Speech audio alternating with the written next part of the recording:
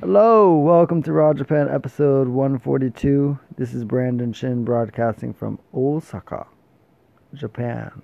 I'm visiting my friend Hiro and also came for that video interview I mentioned that I'm doing tomorrow. I'll be sending the link out to listeners soon once I get it, and you can check out the video there.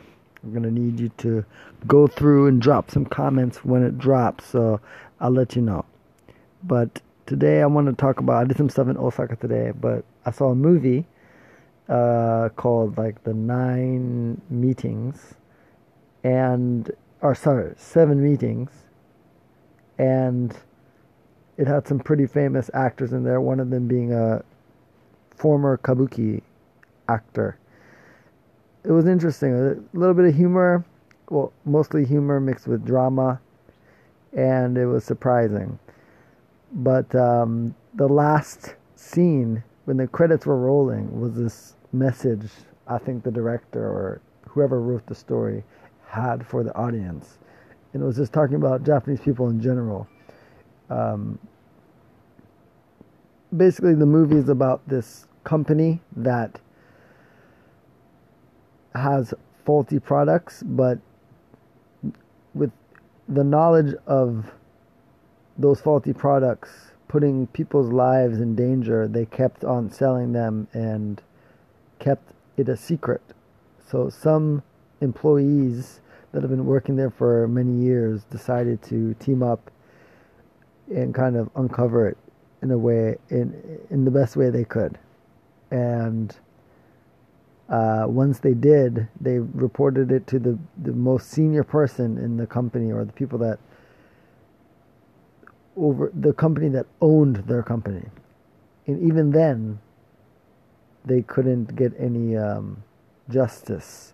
So they basically had to go out and report what they found to the media directly, because the company wouldn't do anything about it.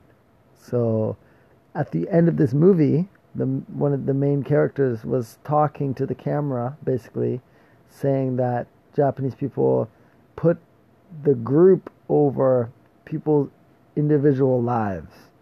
And I've spoken about this on the podcast before, about how people are collectivists in Asia usually.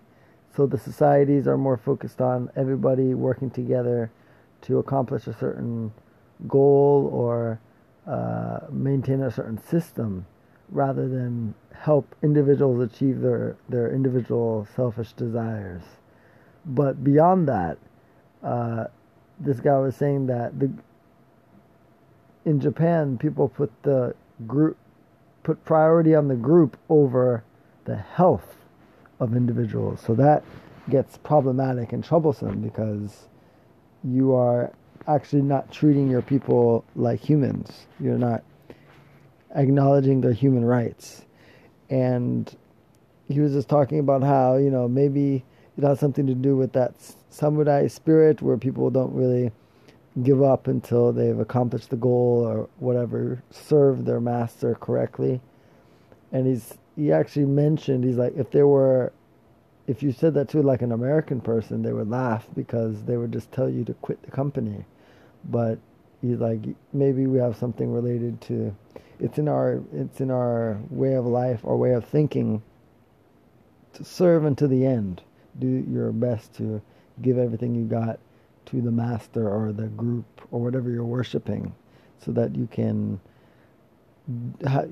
die knowing you have given your duty, metaphorically, yeah. And he's saying this is not something that is sustainable and that can't last in the future. So we must learn to adapt, etc. And you can see in the movie how that mindset brought them misery and pain. Like, two of the workers that worked at the company worked there for like 20 years, and they at the end ended up just saying, what did I do here? Like, there was no legacy they left, and they were looking up to men that they later found out were not respectable people, and that just hid their flaws and made themselves seem like gods, etc. So it was an interesting take on Japanese society, I didn't expect it to be. I thought it was going to be a thriller, first of all, looking at the poster, but it's like a comedy drama kind of thing. But yeah, I mean, I've talked to Japanese friends as well about that, and they say, like I said in earlier podcasts, that most of my friends are like entrepreneurs and people that are doing their own thing. So it's a little bit different. But when I talk to them, they have in their circle regular salarymen as well, and they complain about how they have to risk or risk damage to their body just for the sake of the company, and it's expected. Like you're owned by them. And like I said, I came to Japan to own my own future, so that is not an option for me. Anyway, if you'd like to hear stories from people that are making their own path here in Japan, like artists and entrepreneurs, I can get that for you. Basically, I'm going to be interviewing them, get some professionals to translate it and handwrite it out, and then get you those stories along with a print novel of mine, and then 2 live calls with that particular, at least one of them being with that artist, and then one of them with me solely, where you can ask questions and go deeper into that particular cultural principle that's discussed in their work, their story, their life, and my book. And then, of course, a community where you can speak to other readers and people that have been interested in Japanese culture, as well as Japanese locals, including the artists and entrepreneurs I interview. So if you're interested in that, go to www.brandonchin.net/raw and check out the page there.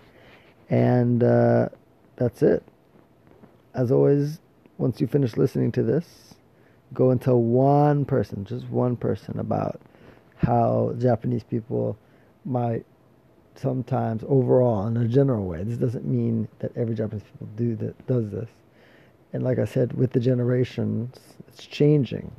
But in general, you can say Japanese people, they honor the group more than the health of the individual.